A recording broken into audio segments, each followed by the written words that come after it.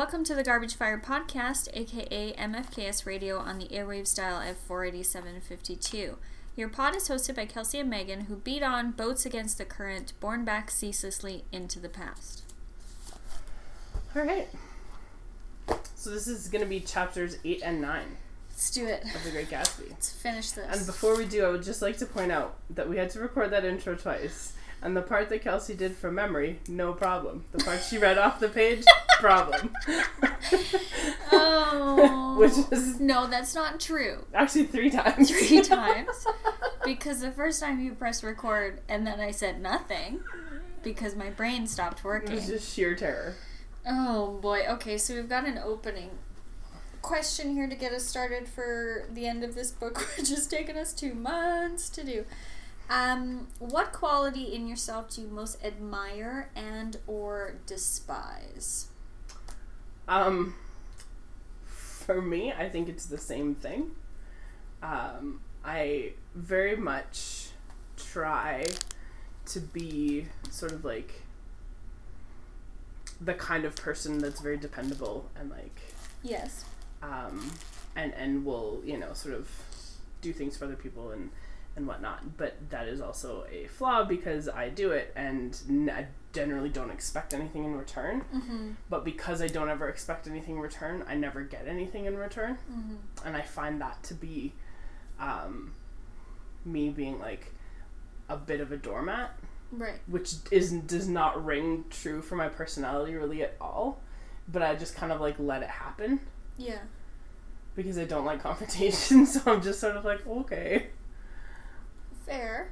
I'm feeling like very sensitive about that since you're driving me to the airport today. Oh no, I offered. It's all good. Don't worry about it. I also just figured you'd probably ask, so I was like, nah, alright. I wasn't gonna, actually. I was gonna take an Uber.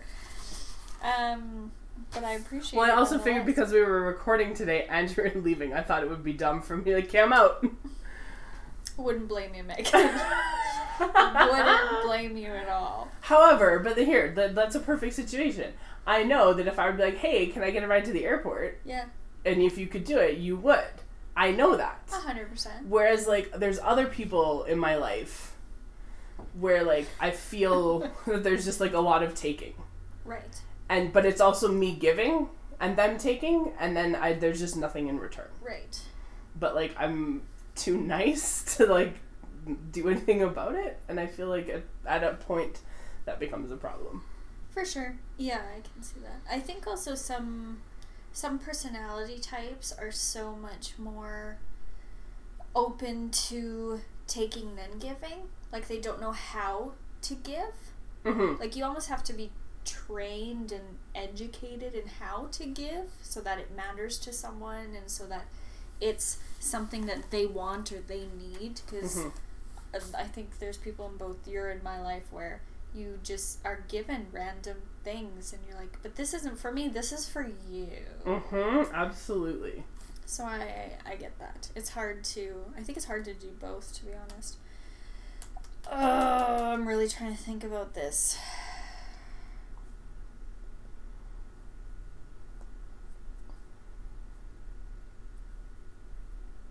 This is what happens when you don't see each other for like I know 3 weeks. This is gonna be hilarious now because it's my hesitancy to make decisions. I have a hard time saying yes to things, but I will always say no to a thing, and that doesn't make for a very good life sometimes, or ambitious life sometimes, but that's the way it goes, bro. Mm-hmm. That's what the Zoloft is for.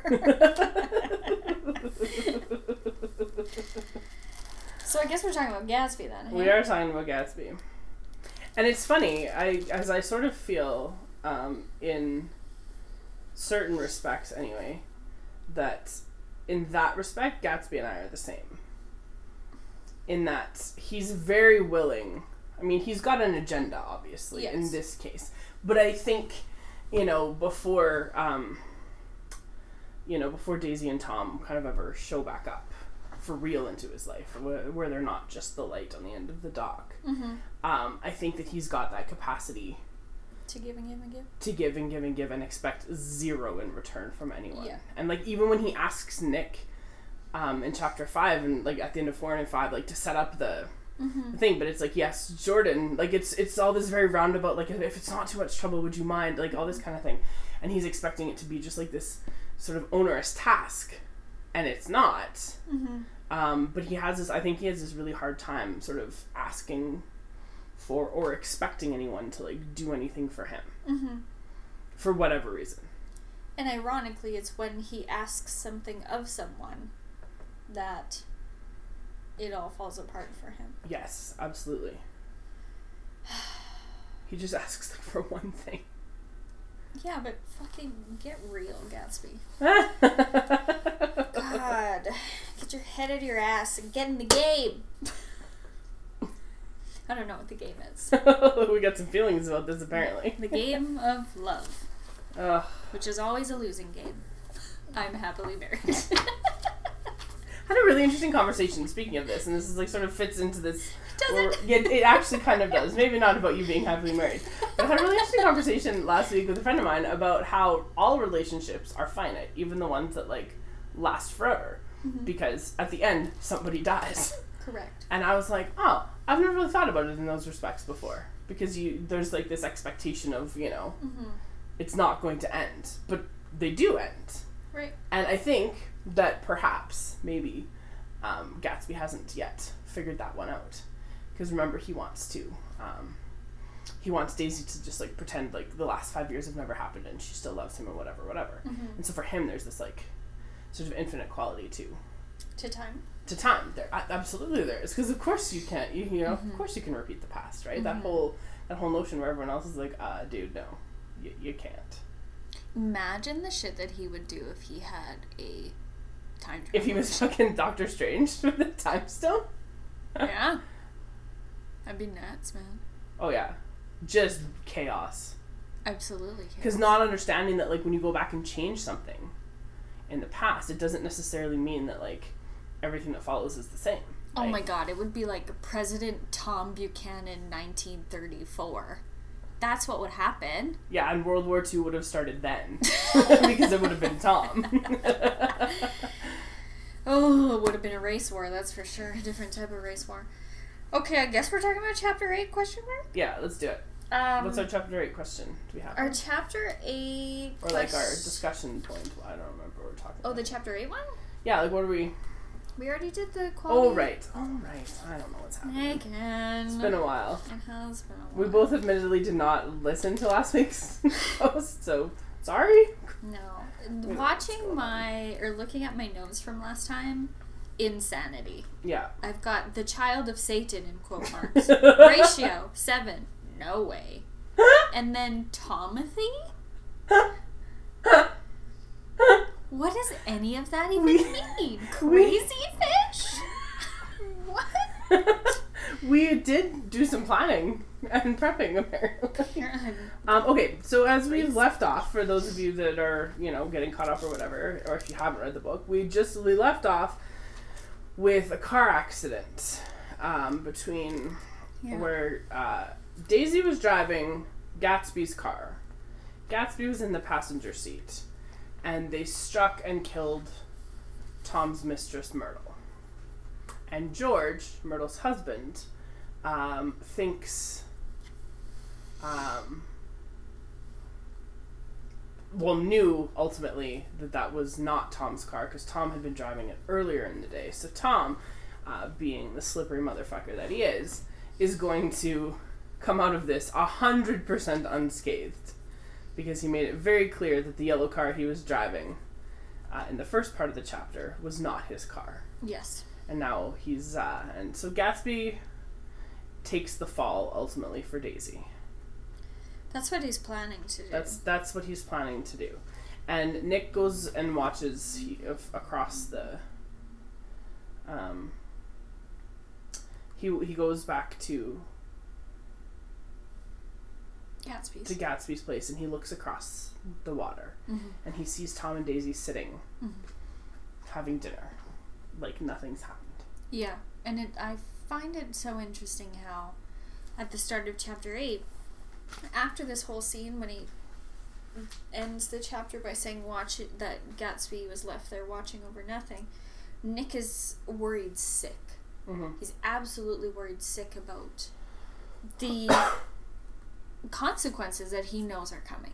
And he tries to tell Gatsby, you have to go away, but Gatsby can't. He won't. He says he couldn't possibly leave Daisy until he knew what she was going to do. Not that she was coming to meet him, but what she was going to do. Right. Nick says he was clutching at some last hope, and I couldn't bear to shake him free. Now, do you think that Nick should have done more, considering that he didn't try very hard to make Gatsby flee, to save his potential relationship with Daisy by getting him away during this time?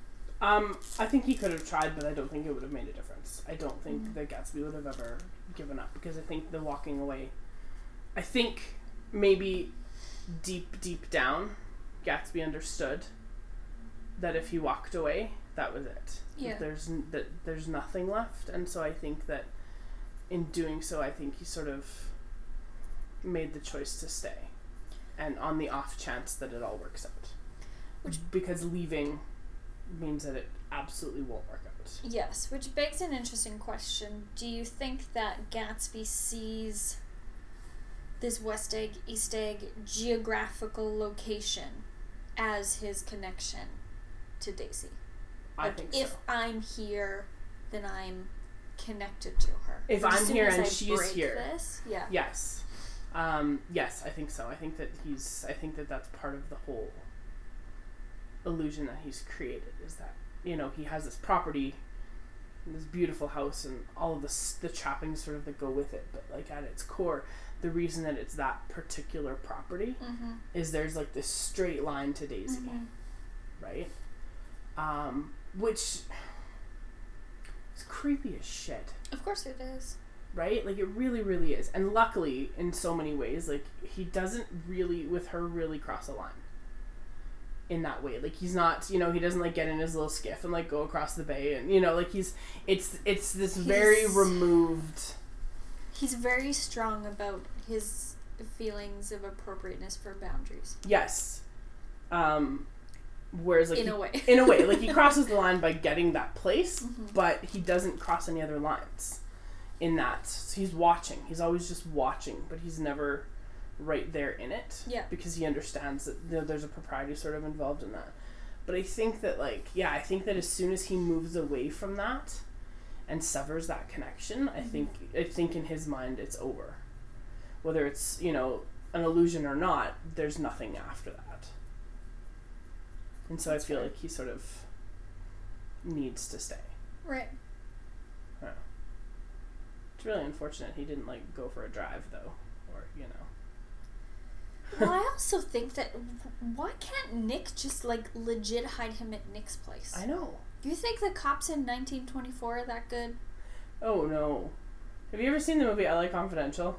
Yeah. Yeah, that's like the 40s. Oh my god, this is like the 1920s LA Confidential. It totally is. Kind of. But I'm just thinking about, like, you know, these, like, great detectives or whatever. Yeah. And how much shit they miss because they just look down and they're like, oh, it looks like some blood on the floor. Like, it's just such a... And also, Myrtle's a poor girl. Yeah. How much are they gonna do? They're not gonna... The cops aren't gonna care. No. Not really. Maybe on, like, from a road safety perspective, they might care more than, like, who got killed. Well, they let him speed through New York in chapter 2. Yeah, like, no one gives a shit. Chapter 2, chapter 4, yeah. Yeah, no, so the cops are never going to come looking for Gatsby. Possibly not. Which is perhaps why Nick doesn't really do anything. Why does he have this bad feeling, then, that he says? Because I don't think he knows what the bad feeling is. Do you think this is Nick's first feeling of guilt in his life? Possibly. It's possible. Of, like, shame or... And I know perhaps that might be a little bit too much because obviously he was a soldier in the war, but maybe this is, like, this is a death that is not justified. Right. And so he's feeling shame by association or something like that. Right. Because we don't see him this worked up about anything. No. And he tosses and turns and he's like running to Gatsby as soon as the light comes up because he's just like, he can't deal. Mm-hmm. Nick's a weirdo dude. He is. Well, and the whole thing here in chapter 8, like, Nick goes into the city the next day, and Gatsby doesn't. And they, he's just kind of there, and he's opening up all of the windows and just sort of like opening, because he doesn't feel like he feels like he's untouchable ultimately. And he says to Nick the night that the accident happens, that he says, I can't describe to you how surprised I was to find out I loved her, right? So he's sort of, and this is from when they first met. Mm-hmm. And so he's sort of finally telling the story. And, and Gatsby finally admits that maybe Daisy did love Tom once. Maybe just a little bit, but she loved him more, so it's not a big deal. And he's sort of, he's trying to rationalize all of these things that have happened. And I think Nick needs to get away. And just kind of let Gatsby work it all out. But yeah, the fact that he just leaves him to, it's strange. It is very strange because he is worried, and he admits as much. But he's kind of got his own shit to deal with, right? Well, he's working at this time, right? And also, like, he finally gets in touch with Jordan Baker. Yeah. And she's quite upset with him. Fairly so. But in terms of, before we get to Jordan, if we can kind of go back to Gatsby's true history and how it's revealed in this very romantic description of him and Daisy's meetings together and their past and their history. When you read it, is there anything in there that sticks out to you as significant to understanding either of their characters, or surprising or unexpected? Because something always sticks out to me that I don't quite understand. Okay, what is it? He says, of course she might have loved him just for a minute when they were first married, and loved me more even then, do you see? And it says, suddenly he came up with a curious remark. In any case, it was just personal. Does that mean that Gatsby values business above? Because you don't hear that. It's just personal. No, you say, now it's personal. Yeah, and it's just business. Yeah. So... And then Nick's next question, though, is what could you make of that, except to suspect some intensity in his conception of the affair that couldn't be measured? Yeah. I wonder if maybe in Gatsby's mind that Tom and Daisy's relationship, in order to kind of like justify it ultimately for himself, if he views that as like a business transaction. Oh. Because he's not from money, and Tom is, and Daisy is, and so there's that, And her voice is full of money. And all of that, and so I wonder if maybe he views their relationship as a business transaction, and then his own relationship with her as just personal. Which in that time period wasn't necessarily enough, especially when you came from that old money. Okay, so it's him almost degrading their relationship as only personal and therefore not enough. Not enough to be sustained or whatever. Yeah, maybe. Okay. I don't know. I've never really. That's fair. But I think that maybe that's because he has that. Because, he knows his own past. He knows where he's from. He knows what he didn't have as a young man. And so I think sort of, having this... Yeah. Having this perception that his relationship with her as much as he believes it's more important and whatever, it's only a personal relationship. Yeah. And there's no, like, added benefit to it. Right? Mm-hmm. Or at least not enough to be legitimate in the eyes of others. Yeah, it's not viable, it's not whatever. Yes. Yeah. Maybe. I think that's fair. I've never been able really to crack what that comment is all about, especially since Nick himself believes it to be, as he says, curious. And I find it bizarre that Gatsby just, like, goes for a stroll down memory lane. I know, such a weird... When Daisy and Tom are on their honeymoon, he goes to visit all their old spots together. It's like, oh boy. Mm-hmm. Oh boy. But yeah, Nick does go to the city. And for the first time in this book, when they leave each other, they say goodbye. Mm-hmm. In, like, what feels very finite. It's not just, like, you know, okay, we'll see you later, right? Yeah. Which is Nick's intention. He's going to come back later in the day.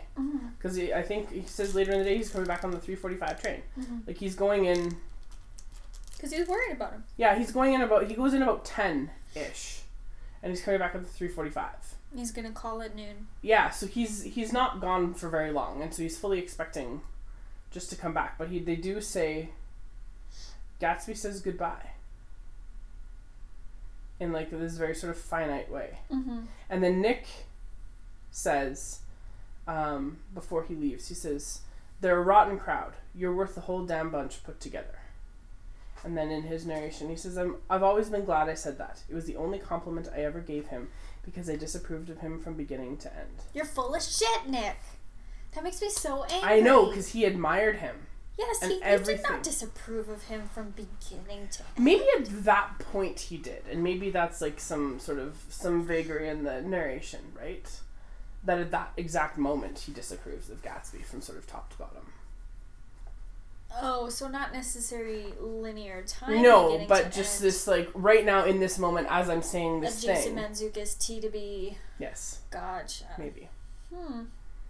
But in any case, it is kind of full of shit because it makes it sound. It is. Because it makes it sound like he didn't think very highly of Gatsby, when it's very clear earlier on that he very much does. Yes, I find it interesting that Nick is so hung up on this thing. It's like physical violence against Myrtle in this situation because she's dead. Is what he's upset about. He was fine with Tom punching her in the face before. Like, he's always moving the goalpost of his morality. It's very frustrating. He is. Well, and I think part of that too, I think we have to remember that Nick's sort of version of events has been skewed by time. Yeah. Because he's telling this to us after he went back to the Midwest and after, you know, he sort of had time to process and or not process, as, you know, whatever the case is. And so he's telling us this through the lens of time. And so I think sometimes some of those sort of obscure details, I think, are that way because he's not remembering the thing as it happened, but he's remembering his memory of it. Yes, and he's got... Yeah, my question is that he's rationalizing his approval and or non-approval of Gatsby. He's titling this book The Great Gatsby. But yet, I don't know if you feel that positive about him or Gatsby in it. No. Like, job not well done, Nick. No, not at all. That's true. That is very true. You want to talk about Jordan? Well, I just find that interesting. Their interaction's really interesting, and she's upset with him, and rightly so, about, you know, the events of... For she is. And that's fair, but just their phone conversation is so finite, and it's so, you know, so clipped, very much like the way that Jordan Baker comes across at the beginning. It's like glib. Very much. Yeah. And it's just, and then Nick finally, he's like, I don't know which one of us hung up, but I don't care. I don't think that's true. I think that's his way of sort of distancing himself from it. I think he means I don't care now. Yeah, maybe. But I'm sure he did then. And then he did call Gatsby. He told Gatsby he would call, and he did call Gatsby, and Gatsby wasn't available. Tries to call 4 frickin' times. Yeah. And then he went back on the 3:50 train, and so he had about 4 hours. It was almost noon. Mm-hmm. And then we hear a very interesting narrative. Mm-hmm. We hear all about Myrtle's husband, Wilson, and what was going through his brain and mind in the less than 24 hours since Myrtle has died here. And he's essentially falling apart. What I find interesting in this section is it is the first section where we kind of have a change of voice here, because a lot of this is repeated through Michaelis, the Greek who lives across the street from the Wilsons. Mm-hmm. And would you say Wilson's he's having a psychotic break, right? I think so. He's also super drunk, isn't he? Yes. Yeah, I think he's going through this terrible tragedy by himself. Yeah. Because the only person who would have been there to go through it with him is now dead. Yes. And so he's going through it by himself. And yeah, it's something like psychotic break, and he's drunk off his rocker, and he's fallen apart. Yes. He's falling apart, and he starts to put 2 and 2 together in his brain. He keeps he's moaning and groaning and rocking back and forth and saying, "Oh my God, oh my God." He tells Michaelis that he remembers a few months back she came back from the city with a broken nose and a black eye, and all of a sudden he's realizing that she might have been up to no good a little bit more than he knew, and he discovers the dog leash. Yes. From the dog that Tom and her, did they actually buy one, or did they talk about buying? I think they just talked about it. I don't think. Well, she kept this leash in this, crepe paper in a drawer, and Wilson sees it and finds it, and he realizes something. He says, yes. Then he killed her. So he figures that Gatsby was the person that Myrtle's having an affair with. Mm-hmm. And that Daisy probably is Gatsby's wife. Mm-hmm. And, as they're driving through this valley of ashes, and Myrtle comes out to confront them, which is sort of what happened-ish, then we have this calamity that occurs, and so he figures that it's all linked. And unfortunately for Wilson, he has no clue.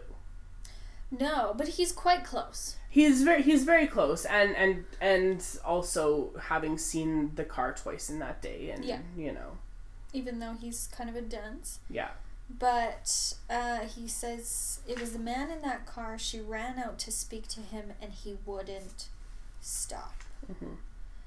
And I find it interesting because Michaelis had seen the whole thing happen. He was a witness, and he didn't believe anything special happened. He says he believed that Mrs. Wilson had been running away from her husband rather than trying to stop any particular car. Mm-hmm.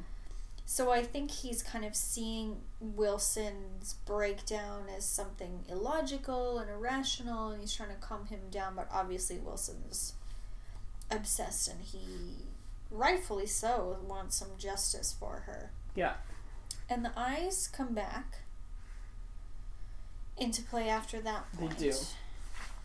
Can you talk about the eyes? They always fucking bug me. Well, I love what George Wilson says right before the eyes come back. Okay. Right, where he says, God knows what you've been doing, everything you've been doing. You may fool me, but you can't fool God. Mm-hmm. And then, all of a sudden, Michaelis is, staring at the eyes of the doctor. And so I've always sort of envisioned those eyes as, the eyes of God, right? That's sort of all-seeing, all-knowing, whatever. The eyes know what's been going on. But Wilson's too dumb, I guess, to figure that out. Mm-hmm. I think it's really it's interesting that the eyes sort of pop back in right there, because at every point in time that the eyes have been mentioned, something terrible has happened afterwards. Because the first time we see them is when Tom breaks Myrtle's nose, And then the eyes are back when they drive through, right? And I think it's on their way to the city that Nick mentions them. And then, of course, the accident happens on their way back. And so every time they're there, something terrible is coming. Mm-hmm. So they're very much just a tool of foreshadowing. For they're gold rims and whatever. There's interesting symbolism that goes along with them. Which begs me to the question that does this story function because the eyes are in there? Like, do they add something significant to this narrative? Because in those two situations, like we talked about last time, how it's just a plot device that they switch cars. Mm-hmm. There's no reason for them to. There's really no reason for Nick to go into the city in this chapter and leave Gatsby alone. If he's so worried, then fuck it, stay there. Yeah. Right? What's your take on that? Do you think that that's... No, I think the eyes are more than just a plot device. They're mostly a plot device, mm-hmm. but I think because of that sort of element of foreshadowing, I think that there has to be that sort of idea that, like, you can't escape the things that you do. Right. And so in this case, these eyes... There's someone always There's watching. Somebody always, whether you know it or not, and whether it's just a billboard or not, there's always something that's got its eyes on you. And I think that it's just this idea that, like, you can't escape the past, much like you can't repeat it. Yeah. You can't escape the things that you've done. Mm-hmm. And unless there's no one watching. Mm-hmm. Right? Which for them there never is. Yeah. Right? I mean, like, how many people saw Tom break Myrtle's nose? Like 5. Right? And how many people saw Gatsby and Daisy in that car? Mm-hmm. You know what I mean? Like, there's just no way to escape all of that. And you think about Gatsby and, like, his watching of Daisy and Tom's house. Right. And there's no way to do anything unless you somehow can, like, draw yourself in from the world outside. Mm-hmm. And even then, that's hard. Yeah, and I think that's what Daisy attempts to do. I think so. For sure. Because obviously she knows what it's like to be watched, not just from Gatsby, but mm-hmm. from a husband who publicly cheats. Mm-hmm. Like, of course the eyes would be on her rather than Tom. Of course. Okay, that was a little bit of a digression. I apologize about that. What I find really interesting about this chapter is the split narrative of perspectives and how Fitzgerald brings you to the conclusion of Wilson's and the steadiness and the erraticness of his actions at the same time to his own conclusions, and then to the subtlety of the last 2 lines at the end of the chapter. Yeah. Which are heaven. But you made a good point. Like, people had seen, obviously, Gatsby and Daisy in this car together. Gatsby mm-hmm. was known in this car. So it's not hard for Wilson to find out whose car that was. No, not at all. And it says he's essentially abandoned Michaelis. He's done a runner. And he says by 2:30 he was in West Egg, where he asked someone the way to Gatsby's house. So by that time he knew Gatsby's name. Yeah. Not just the car, but where to go. Mm-hmm. Where to go to find the guy who was driving the car. And or also whatever. the guy's name, yeah. Yeah. And then, of course, because Gatsby is just a tragedy in an envelope, he wants to finally go for a swim in his pool. The only time, because he doesn't partake in his own frivolities. None at all. Maybe it's because he's by him. Maybe we don't know that. This is always the thing that I find interesting. This is the only time that we know he's done this. But maybe he's that person, the things that you know, the pool or whatever, he only does them when he's by himself and not being watched. Oh. Like, you know? his things for his own pleasure. Yeah, like he sort of builds this, he's built this persona. Mm-hmm. That throws these parties and whatever. But, you know, at some point in time he has to relax. Right. And maybe this is a thing that he does on his own. The real Gatsby. The real, true Gatsby. What do you think is like the... And it's also very stripped down, right? Yes. I mean, as much as, like, Literally, in the 20s, they still wore those weird bathing suits in the 20s, but still. But it's very much stripped down. He's taken the suit off, and he's, you know, and his hair is wet, and, like, there's all of these, you know, it's not the image of himself. His composed, yes. suited... Yes. Party man. I think everybody in their own time, like when you're alone in your space and you have like a weird, gross habit. Like, I love to pick scabs, even if they're not my own. Like, love a juicy, hard scab. I will pick it off anybody. That's disgusting. I know. What's yours? Now I want to throw up is what I want to do. That's so gross. What's your thing? I bite my nails, like, down to nubs. Okay. Like, not quite tearing the skin, but almost. That's disgusting to me. It's very gross. So what's Gatsby's? I don't know. That's my point with it. It's not just us Yeah. sharing weird things about us. Because, like, if this is the most, as you're saying, stripped down version of himself, Yes. what do you imagine his weird, gross thing is that he does when he's all alone? I don't know. Do you think he's got, like, weird Howard Hughes toenails or something? Maybe. Or, or maybe something happened to him in the war. Which is a thing that, like, the film doesn't address or whatever, but, like, maybe at this point, maybe he's scarred, maybe he's, and so he keeps that all covered up because he doesn't want anyone to know. Or it might tarnish his Yes. image in some way. Yes. So maybe he's, slathering some creams that I'm sure have arsenic in them. Yeah. Yeah. And or so lead so he onto does his that. body. So he does, then that's, like, his thing. And so when he's by himself, like, legitimately by himself, is the only time he can let go. Right. Interesting. Because, yeah, if he doesn't go in the pool and his ears aren't under the water, I'm sure the whole thing turns out just a little bit differently. I don't know if it would, though. Well, he might have heard something. Maybe. Well, let's get to it. So Gatsby gets into the pool. He's swimming around, as one does when they're in a pool. And out comes the most glorious paragraph in this book, I think. Can I read it? Me? I'll read it. Oh, you read it? Yeah, we'll talk about this in a second. No telephone message? That one? Oh, that's yours? Oh, Yeah. okay. Okay, go for it. It's long, though. That's fine. It says, no telephone message arrived, but the butler went without his sleep and waited for it until 4 o'clock, until long after... Wait, is the butler going to have an afternoon nap? Oh, yeah. What? Because this speaks to my theory. Okay. That there is a period of time in every day that Gatsby goes and does his own thing. Right. When the butler is asleep. Because if the butler's having a nap, he's not watching Gatsby do his thing, whatever it is. So is he, like, scrubbing himself in the shower and, like, crying? Maybe. Like, I don't know. But you know what I mean? Like, Yeah. and just that idea that there's a moment in the day, and, like, his kitchen staff are going to be in the kitchen. Like, they're not going to be wandering around the house, right? The butler's going to be the one inside the house. And so I feel like because the butler does this, and it sounds like it's a regular thing, that's Gatsby's, like, truly Gatsby's only, like, real alone time. Interesting. Where he can kind of shed that mask that he's put on. What if he, like, takes off his face? And he's Red Skull underneath. Why are you the way that you are? Okay, I'm gonna start over. Oh, man. No telephone message arrived, but the butler went without his sleep and waited for it until 4. Is Red Skull the name? Yes. Okay. Waited for it until 4 o'clock. Until long after there was anyone to give...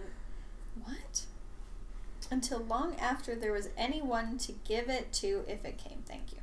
I have an idea that Gatsby himself didn't believe it would come, and perhaps he no longer cared. Putting a pin in that. If that was true, he might have felt that he had lost the old warm world, paid a high price for living too long with a single dream.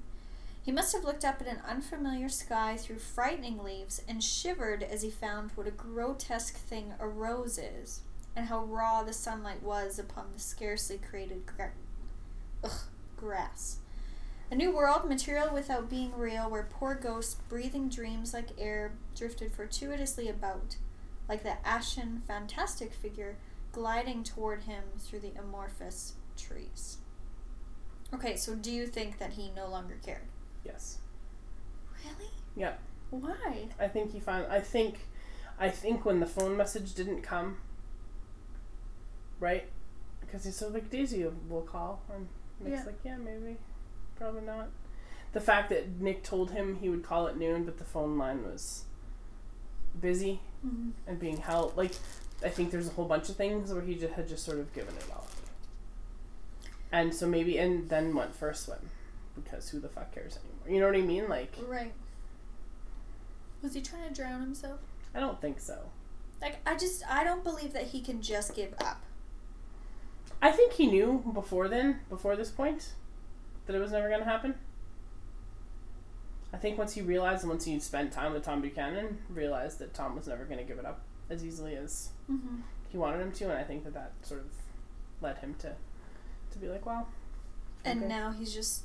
This is his final evidence that it's not going to happen. Yeah. Yeah. Because see, my favorite paragraph... Yeah, I know your one. You're like, go ahead. This is the second last one here. Mm-hmm. So as Gatsby's in the pool, there's this figure gliding toward him. And that ashen, fantastic figure of George Wilson. But this is my favorite part here. This is after Nick gets back. He rushes up the front steps. Nobody seems alarmed about anything. No. And then the chauffeur, the butler, the gardener, and Nick head down toward the pool. Yeah. Because Gatsby's not in the house. You know, he's not in the garden, so he's got to be somewhere. He's not gone. So he's down in the pool. There was a faint, barely perceptible movement of the water as the fresh flow from one end urged its way toward the drain at the other. With little ripples that were hardly the shadows of waves, the laden mattress moved irregularly down the pool. A small gust of wind that scarcely corrugated the surface was enough to disturb its accidental course with its accidental burden. That's such beautiful. The touch of a cluster of leaves revolved it slowly, tracing, like the leg of transit, a thin red circle in the water. It was after we started with Gatsby toward the house that the gardener saw Wilson's body a little way off in the grass, and the Holocaust was complete. That last line is just... It's a gut punch, It really is. It truly is. I like this concept of accidental burdens. Oof, yes. That mattress didn't have any idea what was going to happen to it. Yeah, let's really think about the true victim of this book. The mattress. I'm not saying the mattress, but I'm just saying, you know, like, it serves a function, right? It serves a purpose, and it served its purpose very well, to be perfectly honest. But its purpose is not to, you know, be the resting place of a dead body.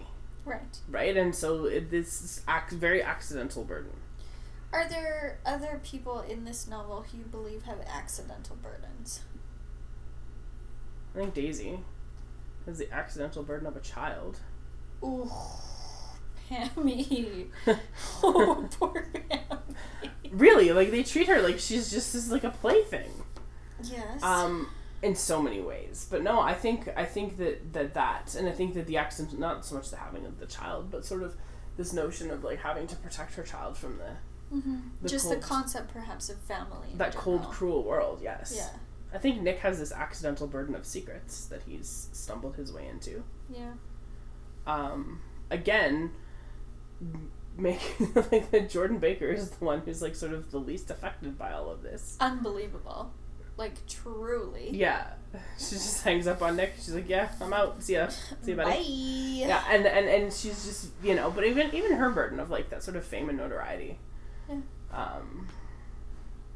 I think of all of the people who have burdens, I think the least accidental is Gatsby's. Of course. Because his is all put on himself. Yeah, it's all purposeful. Except for this last bit. Well, obviously. No, but the car crash and like, you know, and the connection with Myrtle, like those things that shouldn't really have happened to him. But that is an accidental burden. That one, but everything else that happens to him is because of choices that he has made. Yeah, he's out there hustling. Yeah, for sure. So we have, my students always think it's really interesting how you could say 2 of the 3 deaths are people who have committed adultery. Thoughts? Yeah. Commentary? I mean, yes, that's a tough one. Because... And it's the 2 people who tried to rise out of their station. Yes, who end up getting it in the end. End up dying. Well, and I mean, I guess this we're gonna get semantic here for a second. Myrtle Wilson, yes, but Gatsby, I don't know. Depends on your definition. Explain. Well, it depends on your definition of adultery. Also, Gatsby isn't the one who committed it. That would have been Daisy. But anyway. Isn't adultery a two-way street? I think technically no. Like, if you're the other... Yeah. You know what I mean? It's an affair, but it's adultery if you're the person who's, like, in the marriage? In the marriage, I think. Like, we both just reached for it. But I'm pretty sure. I'm pretty sure that's... We both reached for the gun. That's what that reminded me of. And we're... Do you know what's really terrible? Is when I typed in adultery, the first thing that came up on Google is adultery, divorce. Okay, mine says voluntary sexual intercourse between a married person and a person who is not their spouse. Right. That still doesn't really answer. So they see it as it's almost like a verb. So here, on the Wikipedia definition... Adultery, divorce, Alberta? Is that what you said? A single act of sexual intercourse is generally sufficient to constitute adultery, and a more long-term sexual relationship is sometimes referred to as an affair. And see, so in that respect then, I don't know if, like, Gatsby was a participant in an adulterous relationship. Because you know what I mean? In that respect. Right. Where, and maybe we could argue the semantics of that all day. Tom and Myrtle... For sure. Yes. Like, Nick fucking hears them doing it. So, like, that there is no doubt that is what happened. That is the type of relationship. I kind of believe that Gatsby and Daisy's relationship, in many ways, was very juvenile in comparison. Oh, because absolutely. It was juvenile when they first met. Oh, none of them have progressed emotionally. No, but even in, like, any kind of, like, physical intimacy, it was, I think, still fairly juvenile. For in this, because Gatsby, we talked. What are you saying? What I'm saying is that, like, Gatsby has this odd notion of propriety, and, like. Yeah, but they were fucking for sure. Were they? I think they were. I don't think they were. I think they were. I don't think they were. The movie alludes to it. Sure. Yeah, but the movie's not the book. I don't. And the movie's bad for lots of reasons, and that's one of them. I don't think they were. They didn't. No. I don't know. I've never ever had that sort of read of it. This is what... At all. This is what I think. Okay. I think that Daisy's probably not fucking Tom. Oh no, she is certainly not. I think she's absolutely starved for some type of human connection. Yeah. And I think Gatsby would be a very gentle lover. So, I think... Of course they must have. They've been doing this for like 6 weeks now. You're telling me it's just holding hands? Think about the first time that they... No, you are biased because you watched friggin' Laura Jean and Peter. No, yes, this is like from like the first time. It has never crossed my mind ever in like any meaningful way that was the nature of their relationship. But they had sex when they were younger. But that doesn't mean that they're doing... I don't get that sense, because he's got this idea of her, you know, in his head, and I've never... It's never really been something that I've been like, yeah, that's 100%. Like, I've never had that. No, I think they're totally fucking. I don't know. Should we do a Twitter poll right now? Will anyone answer our question? No. Yeah, I will. I'll do it. But I don't know. And if they're, I'm not saying that they're not. It's never been a thing that like, because to me that's not the kind. It's not the kind of relationship that they have, but that's not the important part of the relationship. Like, do you know what I mean? I think that to me is. So what is? I feel like there has to be a reason for Daisy to participate in this thing. Yeah, and I don't disagree with you. I don't disagree with you that she's... Are you doing it? I was going to do it. No, I'm reading something entirely different. Okay. I don't disagree with you that she's, like, starved for attention and affection, because she 100% is. But I think it's physical affection. But I don't think it's just physical affection. That's the difference. Whereas, like, someone else could very easily fill that physical need that she has, but I don't think that anyone else could sort of fill that emotional need that she has. No, I agree. And I think that that's for sure where it starts. Yes, but I think it quickly escalates to straight up bone zoning. It has to. Why does it have to? Because I think he's waited so long. So It's about having her in all ways and consuming her. Yeah. And the one thing that he can't do is say that she's totally his because she's legally tied to Tom. Mm-hmm. That's the one thing that he doesn't have yet. Right. I think he's got everything else. The emotional, the physical. But because they've done it before, and that's the thing, is like, and it's just, I don't think that was necessarily the thing that he was after. He just wanted her. And yes, in all ways, but I don't think that was necessarily like the immediate thing for him. He just wanted her. And he wanted to go back to that like carefree, juvenile relationship that they had. But he's a goddamn man. Cassie. Megan! I agree with you completely. I can't believe this is our sticking point. No. The fact that you're just like, he's a goddamn man. I was like, yes. But have you not met all of the children out there who masquerade as men? Oh, I thought you were going to say masturbate as men. Jesus Christ. There's a lot of them, and Gatsby is one of them. And Nick is one of them. And Tom's just a fucking playground bully. They're all children. Every single one of them. Okay, but Nick's totally fucking Jordan, right? Yeah, probably. I don't think Jordan has qualms. Oh, none whatsoever. If anyone was gonna have qualms, it's Nick. Yeah. But I don't think it happens often. It like happens when she wants it to happen, which is not often. Because she 100% holds the reins in that relationship. And it's like when she's had 4 whiskeys. Yes, yeah, and the lights are off.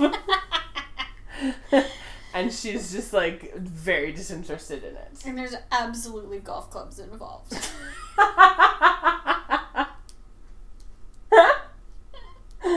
Oh man.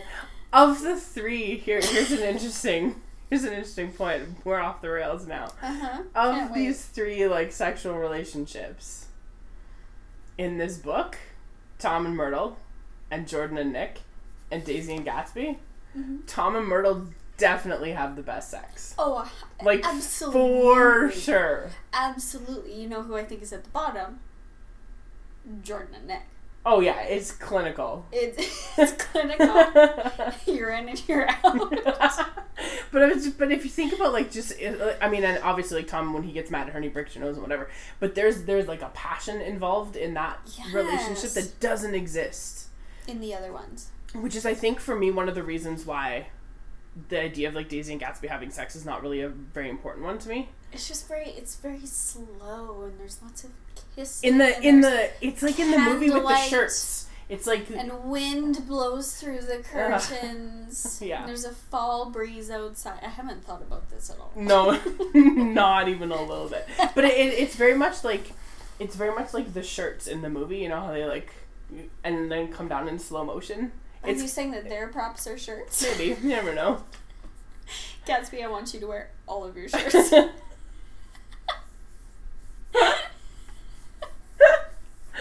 Oh, Jesus. And Daisy, you need to wear your wedding dress. If Fitzgerald wasn't already dead. I'm just saying. Oh, I've got some good ideas. That poor man's rolling over in his grave right now. Fuck. Oh, well, that's chapter 8. Yeah. A lot of talk about fucking. Like a good 10 minutes. Yeah. It's like a regular podcast, just with books. Yeah. Okay, so we are going to talk really quick about chapter 9. There's not really a lot in chapter 9, really and truly. Like, there's a couple things where Nick sort of finds himself trying to arrange Gatsby's funeral and realizes that Gatsby has no one in his life. Like, legit no one. Myers, like, no thanks. Yeah, and like, Daisy clearly is not. No. Doesn't come, doesn't send flowers. No, nothing. So Nick is it. Mm-hmm. Which is really sad. It's super sad. Like, his dad does show up. Yeah. And we get this little... It's quite a sad scene. about like how much kind of faith he had for his son, and he was going to be such a great man, and yada yada yada, and here's the house that he bought me, and I keep a picture of it, and all this stuff. Like, I think Gatsby was a very good son. I don't know if he was very emotionally close with his father. I don't think so. But I think his father really admired him. But other than that, there's literally no one who comes after months and months of hundreds of people at his house every weekend. Well, and it's interesting, like, he calls for Daisy, and they've just packed up and fucked off. They fucked, yeah. They're out of there. It's dick bags. And then he calls, he gets a number from Chicago, a call from Chicago, and he's assuming that it's maybe Daisy, and it's not. It turns out to be, like, a business partner or whatever. And then all of a sudden, when he's like, no, it's not Gatsby, Mr. Gatsby's dead, and then, like, they just, like, hang up. Fuck. Like, it's just, and so, yeah, it's just Nick, and... Oh, and Owl Eyes. Yeah, it's just Nick and Mr. Gats, not Gatsby, and he calls him Jimmy.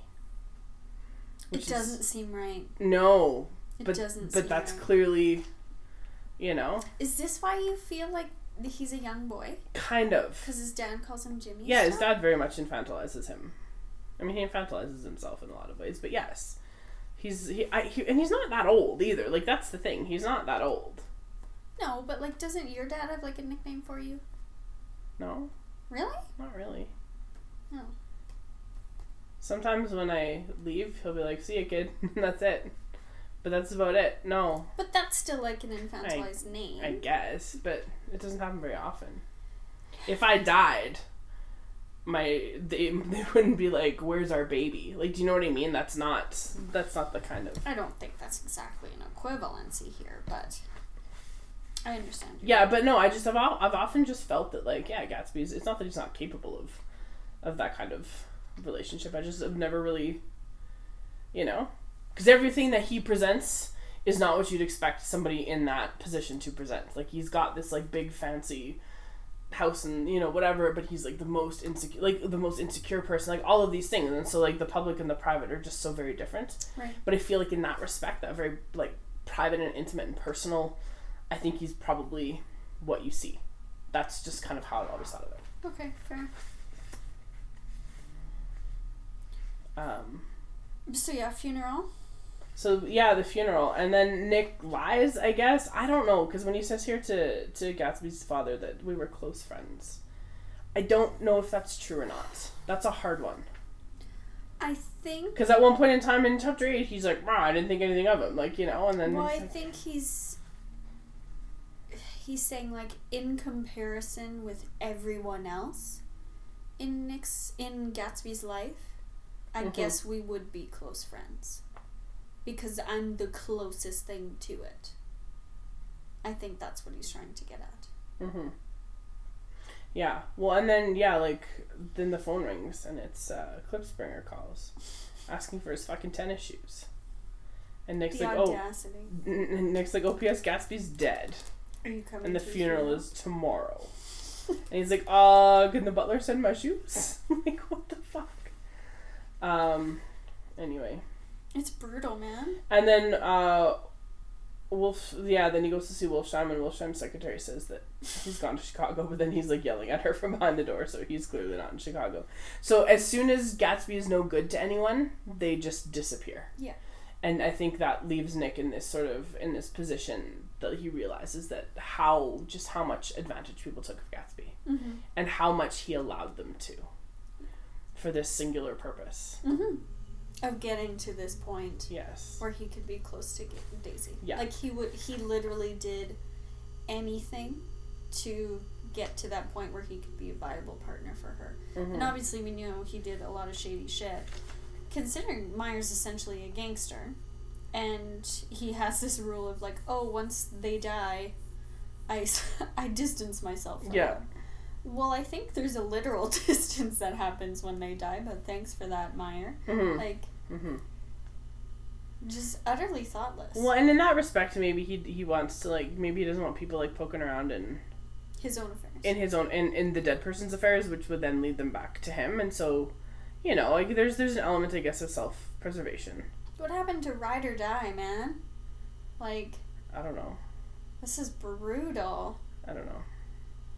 What's the phrase? No friends among thieves or some shit? No honor among thieves. No honor among thieves. Yeah. Yeah, I don't know. It's bad. And I think that I think that this ending sort of reminds us that, like, as much as Gatsby was what he was, He also won. he was nothing. Like, he was... yeah, he's literally nothing. Yeah.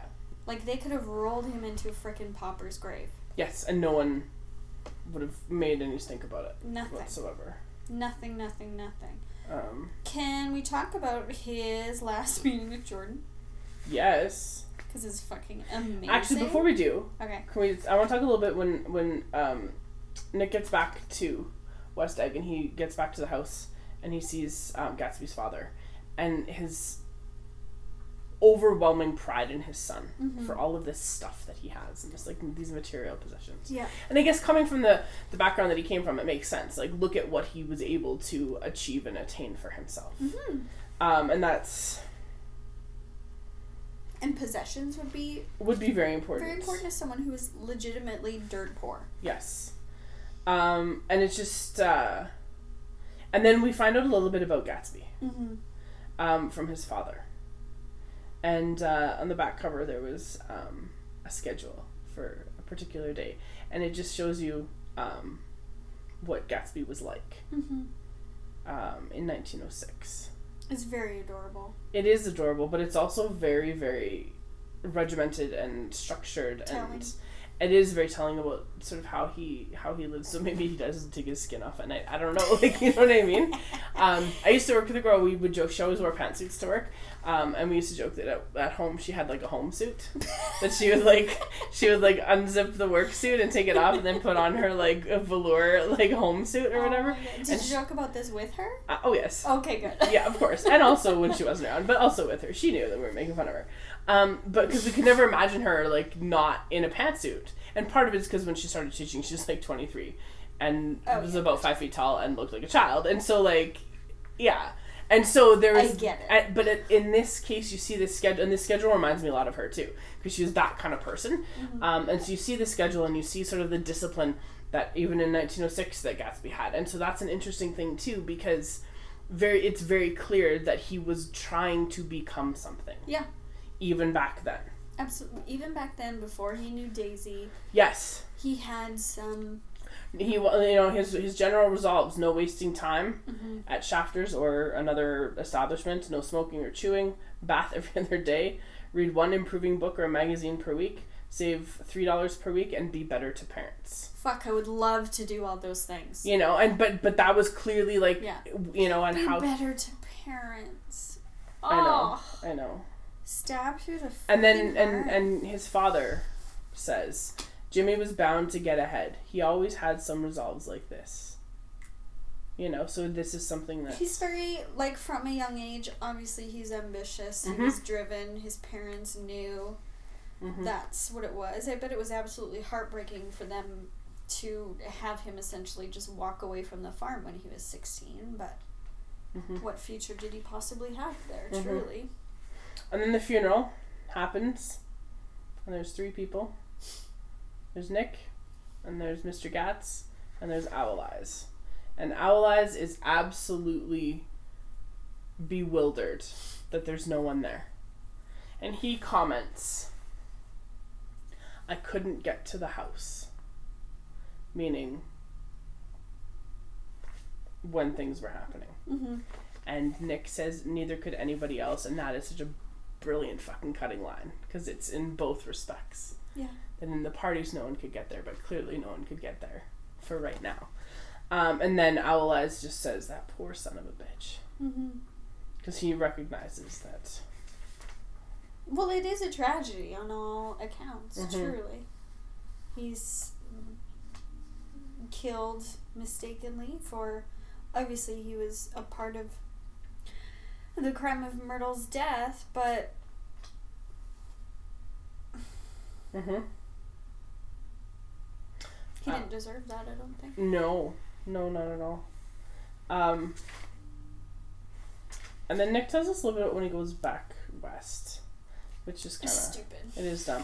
But then, yes, his last meeting with Jordan is phenomenal. It's really great.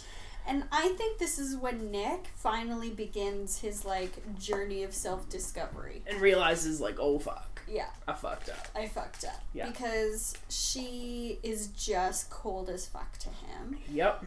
She says, "You threw me over on the telephone. I don't give a damn about you now, but it was a new experience for me, and I felt dizzy for a while." Oh, yeah, Jordan Baker does not get dumped. She does not get dumped. Oh, no. She is the dumper. She says, "Do you remember a conversation we once had about driving a car? You said a bad driver was only safe until she met another bad driver. Well, I met another bad driver, didn't I? I mean, it was careless of me to make such a wrong guess. I thought you were rather an honest, straightforward person. I thought it was your secret pride." And he says, "I'm 30. I'm 5 years too old to lie to myself and call it honor." Fucking love that line. It's beautiful. Because he's finally like, oh, fuck. And he then says she didn't answer. Mm-hmm. Angry and half in love with her and tremendously sorry, I turned away.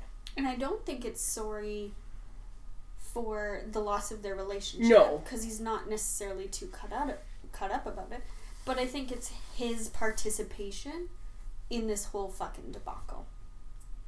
That's what he's sorry about. Mm-hmm. Like, he is recognizing, I am not without blame. Mm-hmm. Even though I didn't, punch Myrtle in the face. Yeah, absolutely. Or drive her over with my car. Yeah. I facilitated a lot of the shenanigans that led to it. Yeah. Can you retitle this book Shenanigans? We could. Or we could retitle it Careless People. Or we could retitle it Careless People Who Fuck. Careless fucking people. Done. Or careless people fucking. Episode. Careless people fucking. So then Nick also meets Tom Buchanan in October of that This year. one's fucking great. It's pretty good. It's so good. Tom, I think we find out about Tom that Tom was in love with Myrtle. Mm-hmm. For real. For real. Like actual, genuine, For real. legitimate love.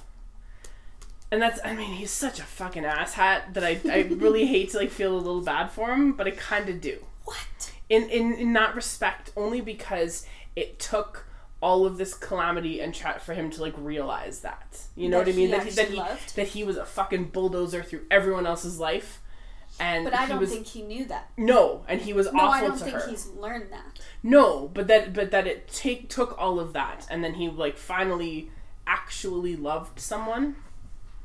I think he actually loved her. I don't think that he takes any sense of responsibility for what happened to her. I think he projects that outward to Gatsby, for sure. He, so I guess... So, Nick asks Tom what Tom said to Wilson. Mm-hmm. And Tom says, I told him the truth. He came to the door while we were getting ready to leave, and when I sent down word that we weren't in, he tried to force his way upstairs. He was crazy enough to kill me if I hadn't told him who owned the car. Not who was driving the car, who owned the car. Mm-hmm. His hand was on a revolver in his pocket every minute he was in the house. What if I did tell him? That fellow had it coming to him. He threw dust into your eyes just like you did in Daisy's, but he was a tough one. He ran over Myrtle like you'd run over a dog and never even stopped his car.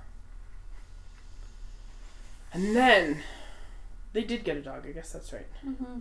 And then Tom says, "And if you think I didn't have my share of suffering, look here. When I went to give up that flat and saw that damn box of dog biscuits sitting there on the sideboard, I sat down and cried like a baby."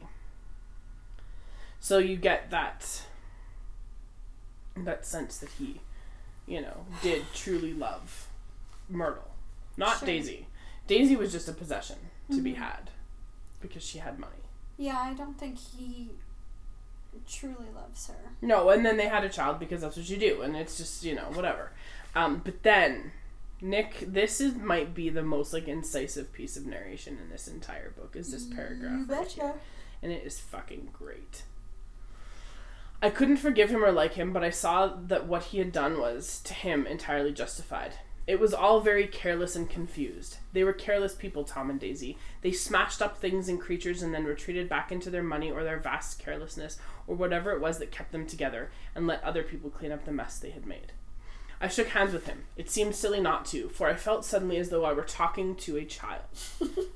Then he went into the jewelry store to buy a pearl necklace, or perhaps only a pair of cuff buttons, rid of my provincial squeamishness forever. So there's a lot there. That idea of them being careless people just smashing into things is incredible. And what an image. Yeah, absolutely true. In the literal and the metaphorical. Yes. And I find there's something interesting about Nick not seeing himself as a part of that. No. Because he did exactly the same. He went along, participated in Tom's affair. Yeah. Participated in the subterfuge to get Daisy and Gatsby together. But he's not including himself in that. No. Did he not think about potential consequences of Tom not finding out? No. He's just the same as them. I wonder if Nick thought that perhaps Daisy would realize that her husband was such a fucking asshole and would be like, oh, Gatsby's so much better. You know what I mean? And so in that respect, it's not that same carelessness of like... But Nick is such a man. Well, of course he is. Like, I don't think he really understands why Daisy can't leave Tom. No, I don't think he does. Like, truly doesn't understand why. No. Even if Gatsby will love her and treat her well and just have just the softest, slowest, gentlest sex. He cries, doesn't he? He definitely cries every time. Oh, God. It's just so funny to picture. Oh my God. It's really not, actually. But it is. I imagine though, now that we've opened this door, that he probably does cry every time, just every single time. And she's probably he feels connected to the universe. Which is maybe why she couldn't leave Tom. She's like, dude, get your shit together. Like, if someone's gonna cry here, it shouldn't always be you, right? Like, I don't know. Oh my God. I'm trying to fit in a Jamie Benn reference here so badly. My brain is just whirring and I can't make it happen. Okay, let's see what I can come up with. Give me a second. Keep talking for a minute. I don't want to talk. Well, we have to talk about the ending because this is one of the best, like... It's the most famous thing, I think. It is the most famous, and it's so beautiful. Here's the thing about Fitzgerald.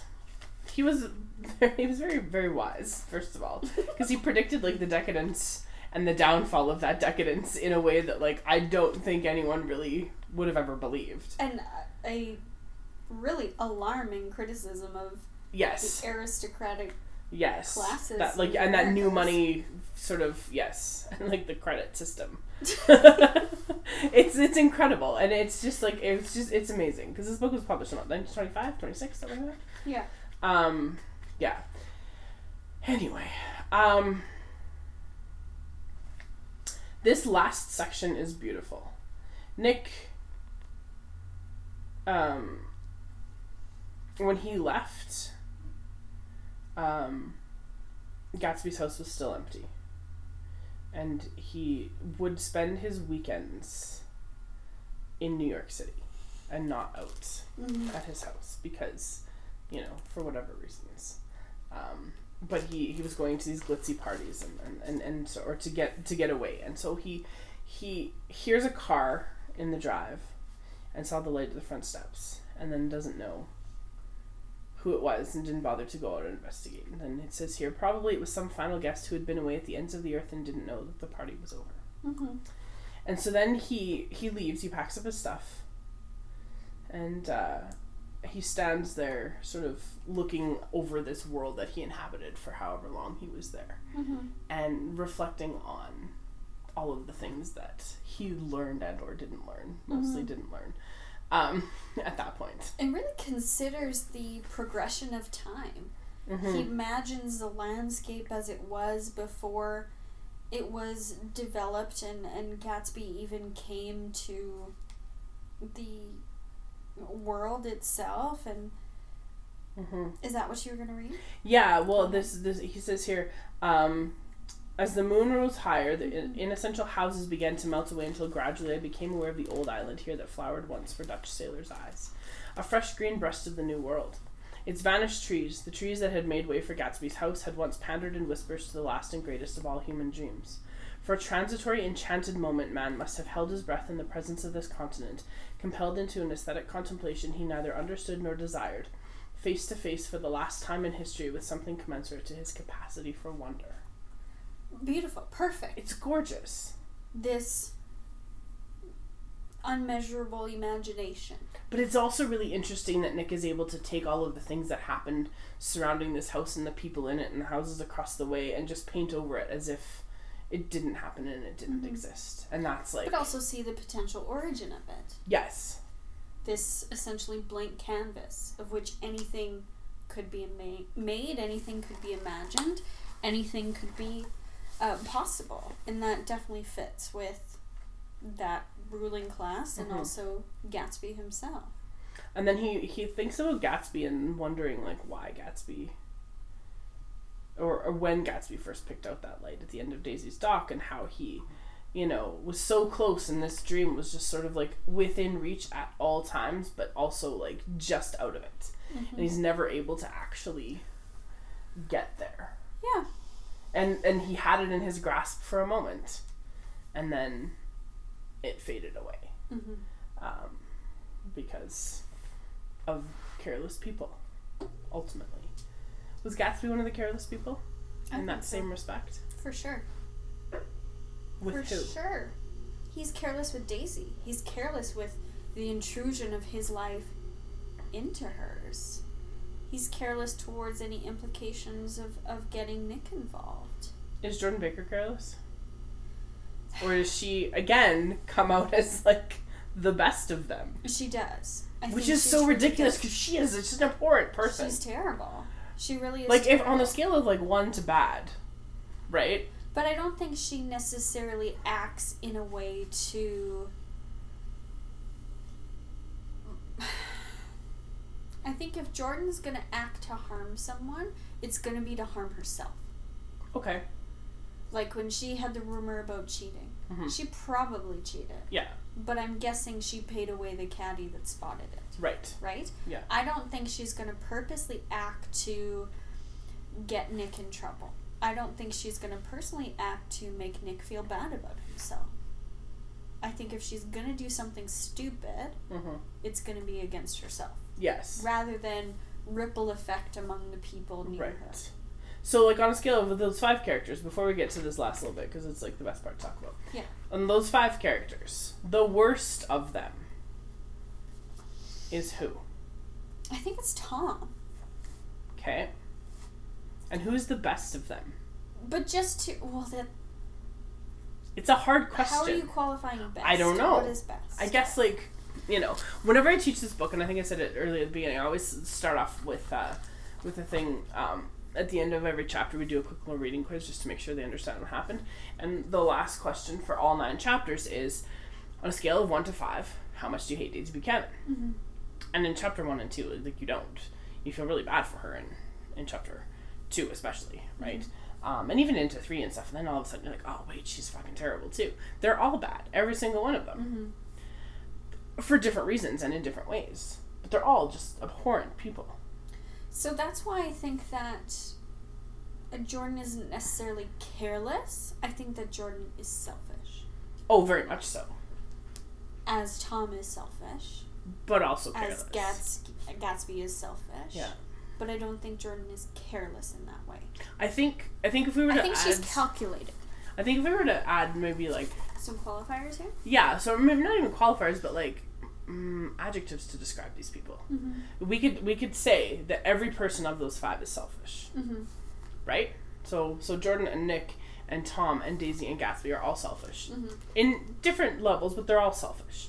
We could then say, in terms of being careless, that Tom and Daisy are definitely careless. Jordan is not careless. Gatsby is careless. Is Nick careless in that same way? Or is he somewhere in between Jordan and... Because I think a lot of the thing... I mean, he participates, but he's not like an active participant in a lot of ways. I think he believes, while his actions are careless, he believes them to be well-intentioned. And I think that's probably fair. Mm-hmm. So he's somewhere between Jordan and the careless bunch, right? Yes. I think we could also say that particular characters are manipulative. Yes. Right? So Tom is manipulative. I'd say Tom and Gatsby are at the top. For sure. I think Daisy's the one who's at the bottom of that. For the Oh yeah, and Jordan is like very manipulative as well. Yeah. I'd say Tom, Gatsby, and Jordan at the top. And then Nick and Daisy at the bottom. And I also think that I think calculating is another good one. Mm-hmm. Jordan is very calculating. I think Daisy is a lot more calculating than we give her credit for. Mm-hmm. I think she's much smarter than we give her credit for. Yes. I don't think Tom is very calculating. He's too dumb to be calculating, mostly. And I think that's why he's at the top of the careless, because he's just walking through life. Yeah, and he is manipulative, but he's not calculating. Yeah. Gatsby's obviously very calculating. Very calculating. Nixon... He's kind of in that middle. He's kind of like in the liminal middle space space in the lower section. Is there one more adjective that we could use to, like... These are all terrible adjectives, too, eh? They are. Because nobody's happy. Terrible. Nobody's happy. Nobody's happy.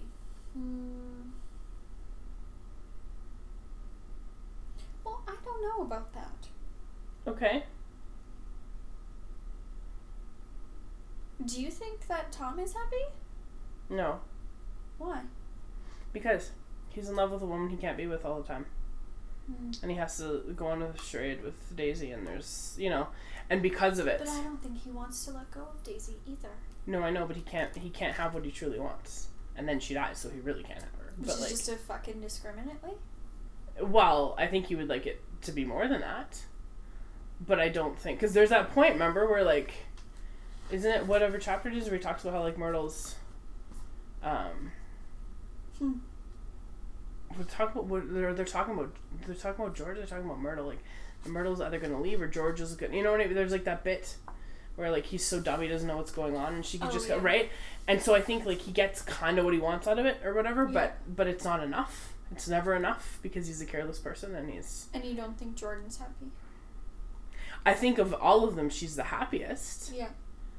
Because, like you said before, like, she has no qualms about having sex with, whoever. Like, she's not party to that. Like, those lines of propriety or whatever. Mm-hmm. And I think she goes through a lot of her life that way. So on the bottom, I think Daisy's the most unhappy. Oh, I think so too. Absolutely. Now the question is, what will make them happy? For Jordan, I think it's being someone's trophy wife.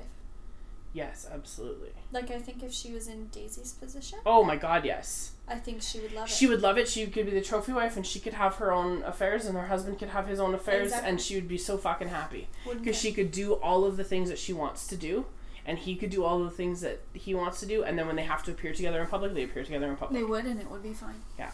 It would be totally fine. Yeah. I think Daisy is the most miserable. Mm-hmm. Because... Do you think she truly needs the trappings of wealth? No.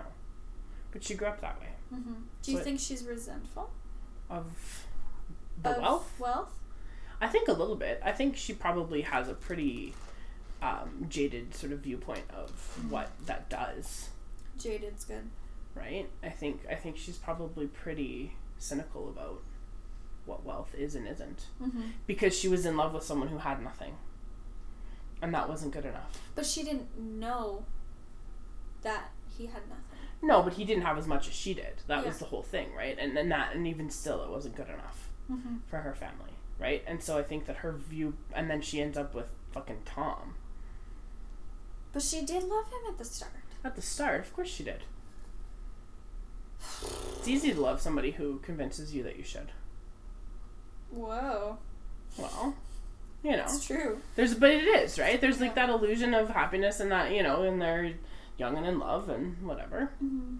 But we know that Tom peaked at 19, right? I think Tom knows he peaked at 19. Oh, I think that's part of his problem.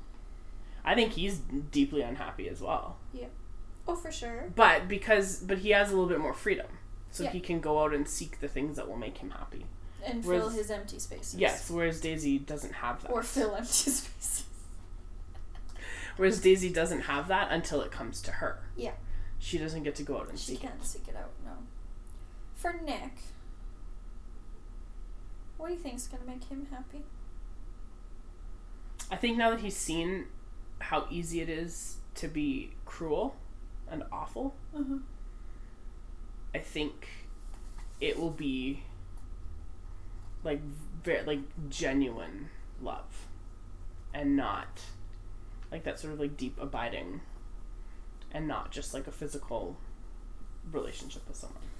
That brings me to this thing I was reading about in this relationships course. There's this essay that I read about this woman in this course about love and relationships. Their prof asked them, is love a feeling or a choice? I think it's an illusion, so let's roll with that for a while. But everyone in the class said, well, obviously it's a feeling. But why? But then she said, well, I talked to so many, divorced couples, and they said it's absolutely a choice. Uh-huh. I chose not to feel anymore. I chose to leave. Yeah. So I'm thinking, does Nick believe if love is a feeling or a choice? I think... Like if we're... Because we're on that line of like, what would make Nick happy? I think that in the context of the time that Nick lives in, I think that everyone believed that love was a necessity. And that if you didn't love the person that you were with, you would grow to love them. So I think it's a different way than maybe we look at it now. So he wouldn't necessarily fit into either of those? Yeah, and I don't know if any of them did. Right? Like, I don't know if anybody... Well, no, I think Tom is a feeling, and he finally felt it with Myrtle. Whereas with Daisy, it was a choice. Like, yes. He chose to be in love with her, even though he wasn't necessarily. But even for Daisy, like, she made herself love Tom in the absence of Gatsby. Right. And she made herself re-fall in love with him because I think she felt she must. Yes. She had to. How could she not? Of course. But no, I think for Nick, I think he views it as, a thing that will come. I don't know if it's necessarily... So he thinks it's an eventuality? I think so. Huh. Well, and I think part of it is he looks at some motherfucker like Tom Buchanan, right? And is like, well, not only does Tom love Myrtle, but he also has Daisy, who, like, Like, if he can, why can't I? Exactly. Or Nick. Me too, Nick. Me too. Do we have questions? No, we have to talk about the ending first. We have to talk about the ending of the book. It's a little disjointed. There was a fire alarm. And Kelsey refused to leave. I've lived in enough apartment buildings that I know it ain't an emergency. Until the fire hose comes out. Yes, that's the rule. Unless you see a fire hose, you stay inside. So the very ending of this book is probably the most famous. Because we've talked a lot about Gatsby and that sort of reaching for that impossible dream. And so at the very end here, when Nick talks about Gatsby picking out the green light at the end of Daisy's dock, the very, very end of the book, he says, Gatsby believed in the green light, the orgiastic future that year by year recedes before us. It eluded us then, but that's no matter. Tomorrow we will run faster, stretch out our arms further, and one fine morning, so we beat on, boats against the current, borne back ceaselessly into the past. It's gorgeous. I always picture, like, two little rowboats tied up on a dock. That's, like, rather than, like, just out there. And so, like, they're pointing in a particular direction, but they're not moving. They're just kind of, like, stuck. In that. See, I see it as, like, getting closer and closer to the waterfall, but trying to go in the opposite direction of the waterfall. That's how I perceive it. Is it a rowboat? For me, it's always a rowboat. It's always a... Did I say robot? No. No, you just said boat. You didn't say... But I just always see a rowboat. Always. Yeah, me too. It's not... And I don't know... It can't be anything else. I don't know why. Well, I think it's that action of beating on, right? Maybe. I don't think we can make that same kinetic connection to a sailboat or, I don't know, a fucking dinghy. I don't know what kind of boats there are. Well, no, but it's interesting that, like, it's always a rowboat when, like, you know, the more experience that I've had, like, with boats would be, like, canoes and kayaks and things like that, but it's never that. It's always, like... But I think I think canoes and kayaks are very Canadian. Yes, but it's... I perceive them that way. But but even still... It's a different culture. But even still, just, like, do you think Nick, of all people, has ever been in a kayak? No, maybe possibly a canoe, but definitely a rowboat. Maybe a canoe. Definitely a rowboat. He didn't plan on ending up in that canoe, but he did. Yeah. So, what has Nick learned through this book? That is always my favorite question to ask my kids. What does Nick Carraway learn? My answer is nothing. I don't think he learned much. I think he learned about the complexity of people. Because I think he struggles with the gray area feelings he has about Gatsby. I don't think he has gray feelings about other people. No. I think he's very black or white. I like them or I don't. I approve of them or I don't. And I think he's grown up. I think he's recognized his own frailties, the way in which he lies to himself, as he says. Do I think that he's going to change? Oh, no. No. The only way he changes is if he stays away. And I don't think he can do that. I think this, the unfortunate part for Nick is he caught that, like, whiff of that sort of exciting life and that glitz and glamour and whatever. I mean, you know, months later he's in New York and that's where he sees Tom and, you know, like... Yeah, so the disenchantment is only for that specific group of people and how they behaved in Nick's personal feelings. But if we're thinking about the broader sense of Fitzgerald feelings, it definitely applies to everyone, including Nick. Oh, absolutely. Do you think that Fitzgerald liked Nick? No. Like, did Fitzgerald see himself as Nick? I don't think so. I don't think so either. No. Nick's so dumb. He really is. He is. And Fitzgerald is not dumb. Like, that's sort of the... Nick's so disconnected and aloof, even though he has no reason to be. It's true. So do you agree with his last lines here? I think so. I think that we all fall victim to this. I think that we look for two things, right? You know, that both cases where, like, you know, in the next morning, tomorrow I'll do this, and tomorrow I'll, you know, there's that, oh, today was fucking bad, so let's make tomorrow better, like that kind of thing. And I think that we're at the point now where we really get stuck in ruts when it comes to the things that we do, and you know, and part of it is just like we're at that point now where you get up and you go to work, and like there's that routine and whatever that sort of exists within it, and that as much as you'd like to, you know, throw off all of your responsibilities and whatever and like fuck off for 7 months, it's not possible in the same way that we would like it to be when we're kids, right? Or like you don't have that carefree, right? But then we also we love to live in the past. Yeah, nostalgia's a powerful thing. But nostalgia, but also like sort of that negative memory, right? And looking back and like repeating the past and like that idea of like, you know, I did this before, I can do this again. Yeah, or fuck, I did this before.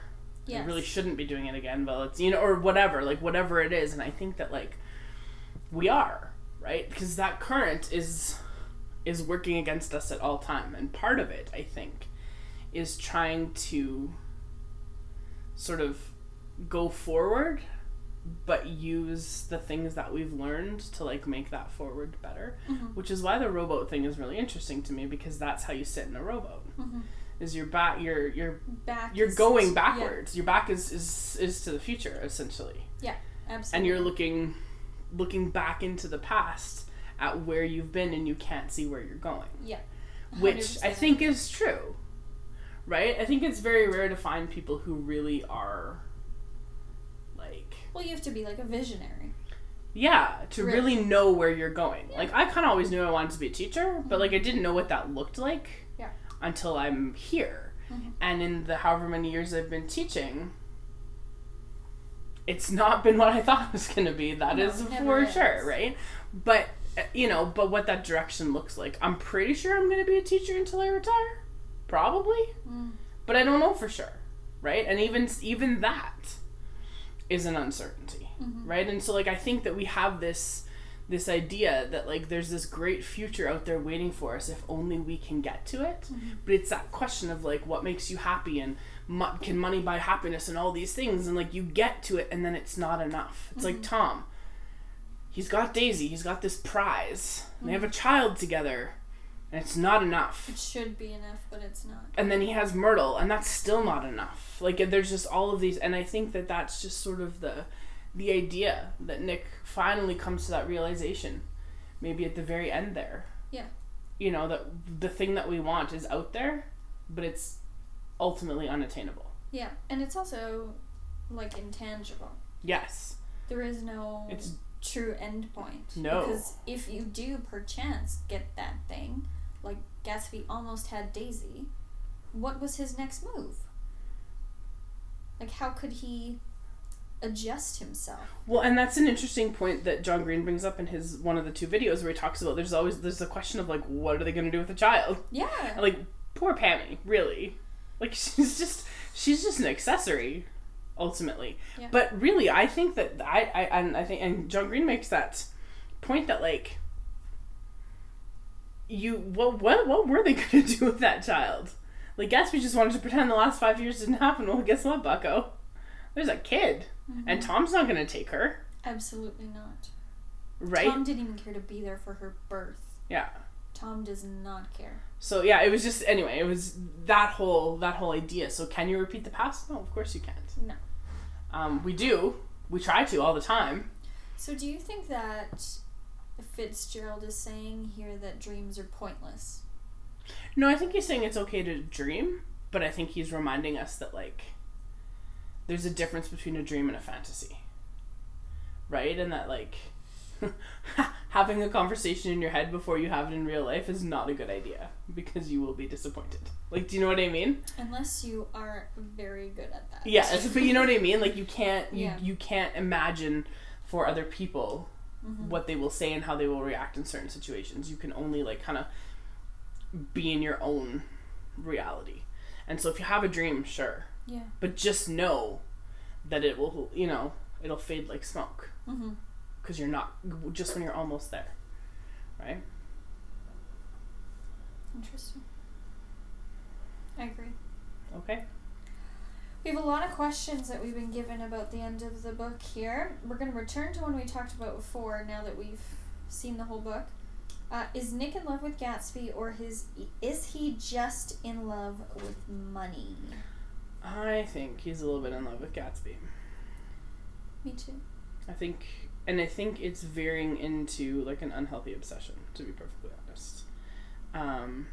But I don't think it's necessarily, like, romantic love. It's like Misery? Well, I'm the biggest fan. No, but I think, I don't know. Maybe, no, I shouldn't say romantic love. It's maybe not, like, a sexual love. I don't think it's that. But I think that, like, Nick almost envisions himself as, like, Gatsby's sort of, like, perfect match. In a lot of ways. Well, yeah, they are very compatible. Yeah, and they get along, like, they do. They get along very well, and they have things in common, which is odd because they shouldn't. No. And but the only thing that they have in common is Daisy and the war. Yeah, but that's really it. But that's a foundation for something that, you know, Gatsby doesn't have with anyone else. Sure. Right? And that Nick doesn't really have with anyone else in this context, in this anyway. Environment. Yeah. But I think that because of that sort of fantastical world that they're in, right, and, you know, in the distance from his real life and whatever, like, I think that enables Nick to sort of build a fantasy life for himself that definitely includes Gatsby. Do you think he feels like he's on this moral high ground because he fought in the war? Yes. Like, all you fuckers stayed. Absolutely. I was a real man, quote unquote. Absolutely, 100%. And Daisy was like, doesn't even know that he was in the war? Yeah. Huh. I think so. Next question. Do you think that Nick is actually going to be okay in the end? We talk about, like, his happiness, but I think he will be. I think he'll be okay. I think the distance, once he gets a little bit of time and distance from all of the stuff that happened and sort of is able to process it and look back on it. And, like, at the end when he sees Jordan, he's 30. And then 2 years later, when he's telling the story, he's grown up a little bit more. And then you know, I think as he gets a little bit older, I think he'll be able to look back on it with a little bit more, like, a little bit clearer vision and be like, yeah, okay. Thirdly, can the Midwest values save America? Oh, no. I feel like the answer to that question is a big old fucking no. No, hard no. They don't have any complexity to them, unfortunately. No, there's too much binary in that. There's very clear codes about right and wrong, and I think that is harmful. I totally agree. This one brings us back to the last lines. Why can't we just go with the current? Why do we have to we're afraid. Backwards? We're afraid. But if we just let go... We're afraid. Because we don't know where it's going to go. And we like to be in control of things. And some of us like to be in more control than others, but I think that, by and large, I think we like to be in control. And we like to sort of have an idea of where that journey is taking us. And I think it's really difficult to allow the world to just let it happen. You know what I mean? I think that's why. Do you think that it's because we are too focused on the wrong things? Of course. Like, not necessarily like the past, but the goal itself is a wrong goal. Of course. Like, is that part of it? I think so. I think that, yeah, like, we're always striving for more, and that thing, whatever that thing is, and I think that, yeah, sometimes I think that that's sometimes like a false journey. Well, like, is that, I'm trying to say, like, is that the purpose to life? To strive towards a goal? I think so. To go somewhere down that stream? Well, I don't know. Well, I guess it's maybe an invented purpose, because, like, it's really hard for people in general to, like, just sort of float around, you know? Aimless. And the society that we have developed doesn't allow us to do that. You don't think so? Not well. No, not at all.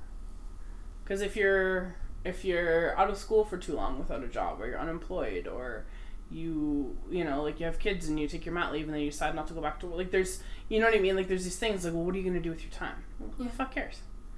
You know, I'm gonna sit and do nothing. Why does it matter? Yeah. Well, what are you gonna do? Like, you have to be a productive member somehow, of society. yeah. And so I think that idea fucking of capitalism, man. I feel like that aimlessness is hard to achieve, because there's this, like, external driver that's saying, like, you got to do a thing. The societal pressure itself. Interesting. Lastly, our very last question here, before we get to our end of chapter, how much would you want to attend, etc. In chapter 8, we kind of talked about this. Was Gatsby essentially waiting to die? Did he know that he had lost? And then we had a poem that was sent to us from our friend Tasha about Icarus. I think Gatsby did realize that he'd been defeated. Like I said before, I think he'd finally been like, okay, well, alright. Now this is what it is. Yeah, and so I think that was just kind of, I don't think he knew he was going to die. I don't think that's what his defeat was. I think that, I quite honestly believe that his death sort of spared him the indignity of defeat in a lot of ways. Because he doesn't have to live. He doesn't have to pack up. Yes. He doesn't have to pack up his house and walk away from Daisy and know that Tom was victorious. Yes. So I think that it saves him a lot in those respects, but I still think that, like, he was waiting. I don't think he was waiting to die, but I think he was sort of resigned to not winning anymore. So did Gatsby fly too close to the sun with his wax wings? Absolutely. Yeah, he did. You gotta stay in your place, bro. And on a scale of 1 to 10, how much would you want to go to this party, being Gatsby's funeral? I think... Well, it's interesting, because I think that, like, no one knew the real Gatsby, right? And so I'm sure that the hangers-on at his parties were like, well, I didn't really know the guy. I never met him, or only met him once, or, you know, whatever. So they didn't have that personal connection. But I think, like...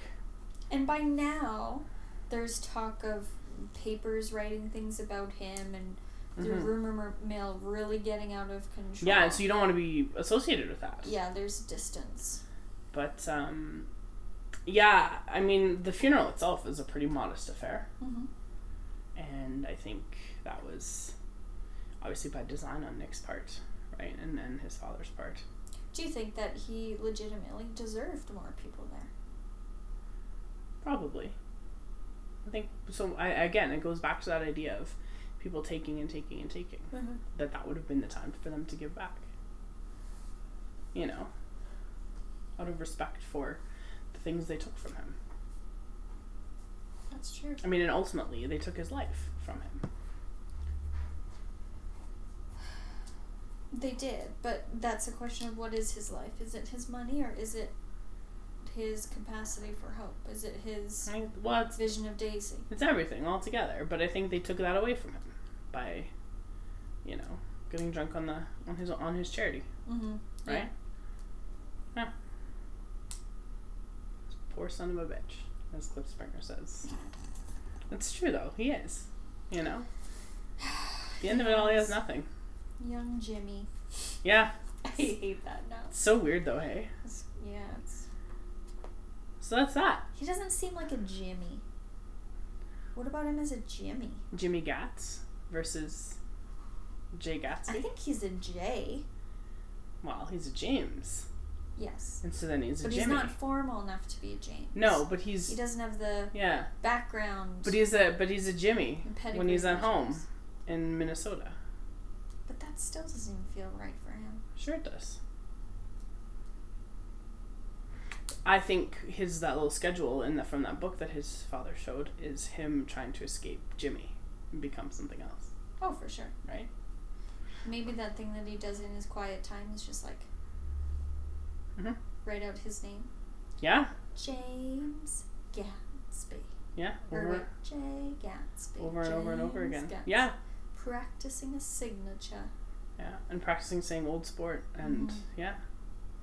Like a robot. Yeah. Is that all we got? That's all we got. That's it. Thanks for listening to this really long episode of Both. Is it? It's an hour and 45 minutes. What? Yeah. Shit. But thank so much to do. Thank you for listening to us. That was phenomenal. If you have questions or you have comments, please, on our posts or whatever, let us know. Yeah. Hit us up on Twitter with some stuff, and we'll probably do other books and things. Yeah, absolutely. In the future. And maybe some more movie commentaries. I have a really good idea for one. Do you? Oh, yeah. We won't talk about it. Right? We just might do it. Yeah. Anyway, thank you so much for listening to our summer book club. We really appreciate it. We do. We hope you enjoyed it. Question mark? Question mark? Maybe? I don't know how to end these things. Anyway, thanks for listening. Bye.